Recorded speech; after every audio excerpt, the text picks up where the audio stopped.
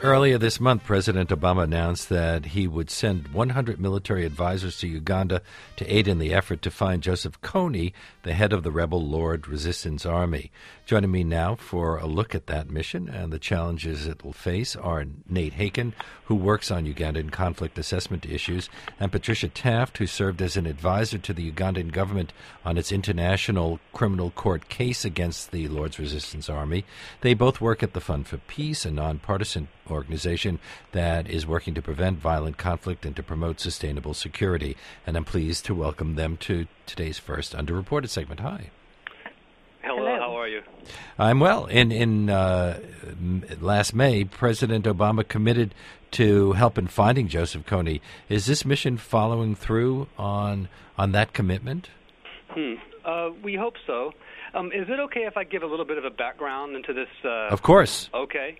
Well, this conflict goes all the way back to the beginning of current President Museveni's tenure in 1986 when he overthrew President Tito Okello, who was a northern Ugandan. And that triggered a whole series of insurgencies in the north, initially led by Alice Auma, who was a northerner and who believed she channeled the spirit of a dead Italian soldier that she called Lequena. And she inspired thousands to follow her, virtually unarmed, into battle against the Ugandan troops. She gave them magic amulets that would protect them against the bullets. That's right. And she said that if they were to live pure lives, that they would be immune to any kind of danger in the battle. But in the end, she was defeated in 1986.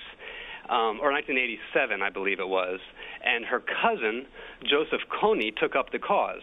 And he also claimed to be a medium, channeling the Holy Spirit, but he never had the popular support that Alice, his cousin, did. So he resorted to abducting and terrorizing the very population that he claimed to be fighting on behalf of. So he would abduct children into his army and use them as child soldiers.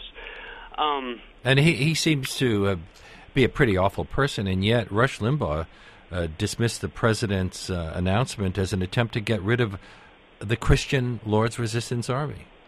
Is it a Christian army? No, that's quite ridiculous. Will Rush Limbaugh grasp at any straw to go after Barack Obama? Possibly. I have talked to a couple of folks who met Joseph Kony, and they say that he's extremely charismatic, but in a very soft-spoken way. They say that when he says something, you believe him, and people are terrified of the guy. They say that he has eyes in the sky, and so if you're a child soldier and you try to escape, he'll see your thoughts before you make your move, and then he'll get your best friend to kill you. I mean, he's really an evil man. The 100 people who've been sent by the president are being called military advisors. How is that different from sending 100 troops to the country? These are people from the Army Special Forces, aren't they?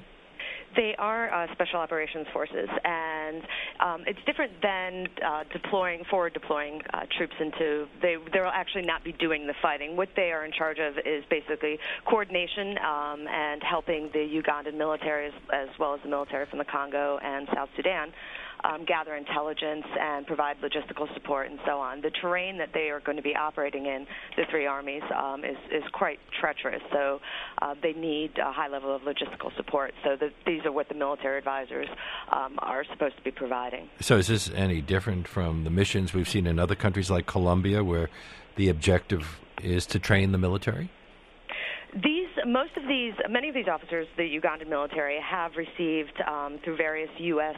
training programs, military training programs. They have received training.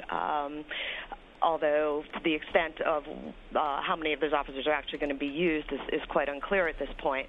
But it differs a little bit from Colombia, where we certainly have a lot more of a vested interest in the Colombian conflict, obviously stopping drug flow into the United States. But this is something I think you mentioned in the beginning of the show. This is a direct extension of the act that President Obama signed into law in May of last year, called the LRA Disarmament Northern Ugandan Recovery Act, which does have a provision in there to, although it does not directly refer to military assistance, but does have a provision in there to provide assistance in the way of military advisors in order to eliminate the LRA threat in the region. This is something that Senator Feingold has championed quite aggressively. Well, is it the goal to get Joseph Kony to finally surrender so that he can be brought to trial? Again, I'm talking to folks who've met Joseph Kony. One thing they'll say is that he'll never surrender. He did. There were peace talks, and there were suggestions that he would surrender and lay down arms. That was 3 years ago, and since then, the LRA has killed over 3,000 people. Mm-hmm. So you're suggesting that diplomatic efforts will never succeed with a group like the LRA and someone like Joseph Kony? I think as far as with Joseph Kony, there's part of the problem that the peace talks, the Juba peace process that you're referring to that broke down a few years ago, part of the issue is that there's really not a lot of incentive for him to surrender. He is wanted by the International Criminal Court and also by the Ugandan government. But there's very little. What Nate was referring to earlier, as far as the LRA having started as a kind of a religious movement and based on the Ten Commandments and so on, which is probably where Rush Limbaugh got his ideas. Based on the Ten Commandments and a Christian movement, it's basically morphed into nothing more than really a mercenary outfit, and they've been hired at different times by different states in the region, different countries in the region, to be just that, mercenaries. And so it's very hard to negotiate with Kony when there's really nothing to negotiate with. So my assumption in this is that there's a couple of pieces at play, including an amnesty law that Uganda currently has on the books, which might induce him to come out of the bush, but none of that has been successful so far. So this is definitely one of the major stumbling points as far as getting him to surrender. There's really nothing. There's no carrots and there's no sticks. My guests on today's first underreported segment to look at the situation in Uganda are Patricia Taft and Nate Haken of Fund for Peace. This is WNYC, WNYC.org. I'm Leonard Lopate. What happened during the failed 2008 Operation Lightning Thunder? Well, what generally tends to happen is that every time the military goes after Kony, the LRA then takes it out on civilian populations. And this has happened over and over again, and this is the same thing that happened in 2008 and the beginning of 2009 with the failed Lightning Thunder initiative. There were a number of problems with that. One is it was very difficult to coordinate the international forces. The Congolese, the Sudanese, and the Ugandan troops had a difficult time coordinating their efforts. The terrain is incredibly difficult. No roads, no bridges, dense jungle. The LRA are known to walk barefoot through the swamp to throw people off their trail backwards. Again, as Patty mentioned, there was no real incentive for Kony to surrender, and so what tended to happen was the Ugandan troops were so eager to engage the LRA that they didn't adequately allocate personnel to protect civilians.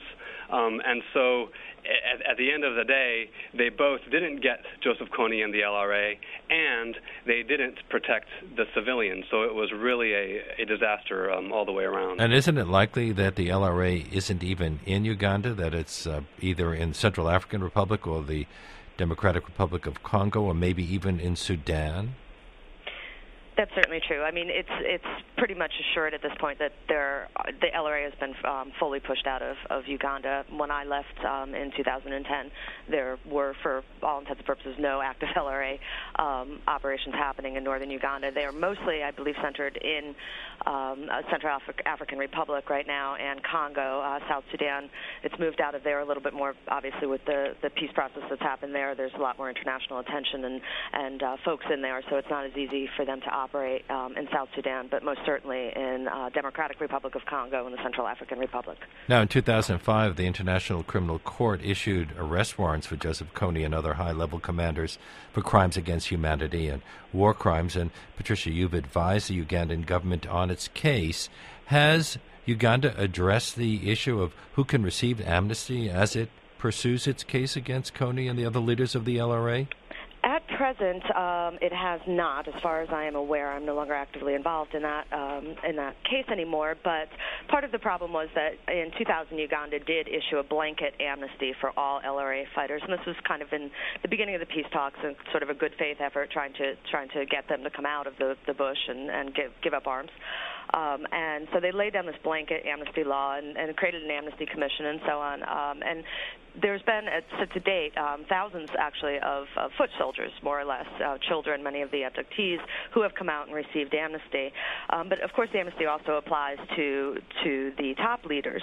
And at the same time, Uganda also pursued a case, historically, the first government to actually take its own case to the International Criminal Court in The Hague, and these indictments were issued for Kony, and 4 of his top commanders. 2 are dead. And right now, there seems to be, as of the end of September, there's quite a bit of a controversy between the Uganda Constitutional Court, which is holding up the amnesty law and saying that you either need to amend it completely, and so no more blanket amnesty, or you need to actually list who gets it and who doesn't, and that's terribly complicated, or you need to grant these folks amnesty. And so as far as I'm aware, and from what I've read, that is still quite a big problem within Uganda itself, between their war crimes division in their high court and their constitutional court. Nate, your work has centered on weak states. How strong is the Ugandan government? Yeah, that's a complicated question. Uganda certainly has a lot of pressures on its state and society. There are bad demographic pressures. Food prices are very high, and there are a number of other pressures as well: social, political, economic, security-related pressures on the state. However, Uganda is one of the stronger states in the region, and where the LRA is located is in right now is in DRC, South Sudan, and CAR, and those are really very much more fragile than Uganda is, despite the recent walk-to-work protests and the instability that occurred in Uganda in recent months. It's nothing compared to the other states in the region. An opposition leader, Kizza Besigye, is under house arrest for participating in anti-government protests, and this week the parliament voted to reopen debate on a bill making homosexuality punishable by death. So does that make it more difficult for some American politicians and people involved in human rights issues to support the Ugandan government in something like this? Patty, maybe you can answer this better than me, but it would seem to me that generally I think politicians probably make a distinction between supporting the Ugandan government in its efforts against the LRA and supporting some of these other problematic areas in terms of human rights and democratization. The anti-homosexuality bill and so on that was kind of picking up speed when I was there was certainly causing a bit of a headache for the U.S. Embassy in Uganda, and as well as for several other countries who actually, I won't name them, but they actually did threaten to withhold all funding and all aid from Uganda if that bill were to pass. So there's definitely tension there. Is the decision to send military advisors to Uganda part of a stepped-up effort by the U.S. government throughout this part of Africa? I mean, it is a small-scale effort, and does that mean that being small, it might actually just be less effective? I think that actually the way it was described to me by one of our U.S. military officers who was in Uganda at the time I was there is that Uganda is an island of relative stability in a sea of chaos. And so I think it certainly supports a wider U.S. policy of maintaining regional stability in Central Africa and also East Africa. And Uganda is also a very important ally to the United States. They've supported us in Iraq and several other missions. So I think that, and also just the scale of the atrocities. I mean, the LRA has been effectively operating for 25 years, and the scale and level of atrocities is, I think, has gained enough notoriety in the United States, similar to the situation in South Sudan a couple of years ago, that this now has become something that's also popular with a portion of the U.S. population. So I think there's pretty broad support for it. The State Department estimates that the LRA has displaced over 380,000 people across the region. Mm-hmm. How can they be that terrible? I mean, how can they have displaced so many people? People just running in fear of them even when they're not around? It's just enormous terror. They're just so incredibly cruel, and I think that the Ugandans now, in some ways, now they're enjoying relative security after what they experienced over the last 20 years. Now that the LRA has been pushed out of the country, and they have no real faith, at least I should say many of them have no real faith in the ability of the military to take him out, because they've seen this go on for so long, and they're just relieved that he's gone from Uganda and wish that folks would stop, in some ways, stop antagonizing him for fear of kicking a hornet's nest. But like you say, in the region where the LRA is currently active, it's really a lot of displacement, a lot of fear going on right now. What lessons can we learn from the recent U.S. involvement in Libya? Can what the president has called leading from behind be a successful strategy in a place like Uganda? Go ahead, Patty. What do you think on that? Yeah, I absolutely believe so. I think that obviously, as the current military operations in Iraq and Afghanistan have shown quite a drain on resources, and also United States. Basically, the population's tolerance and interest in such long military engagements is certainly waning. But in short impact engagements, like what happened in Libya and what's about to happen in Uganda, I'm fully in support of them. I think that if we learned our lessons from the previous military engagement in Uganda in 2008, Lightning Thunder, and we're able to provide a role in the region for coordination and intelligence gathering and so on, that I think that that may be the very best job that the United States military can do in coming engagements. We can't be involved everywhere. We can't be involved in a large scale everywhere. But certainly operations like Libya and what's going on in Uganda, I think, will shape the future of U.S. military engagement. We have a link to an op-ed piece written by Patricia Taft and Nate Haken that appeared in the Christian Science Monitor. You can find it on our show page at wnyc.org. Thank you both so much for being on our first underappreciated segment today. Underreported segment. It's not underappreciated that you were here. Thank you.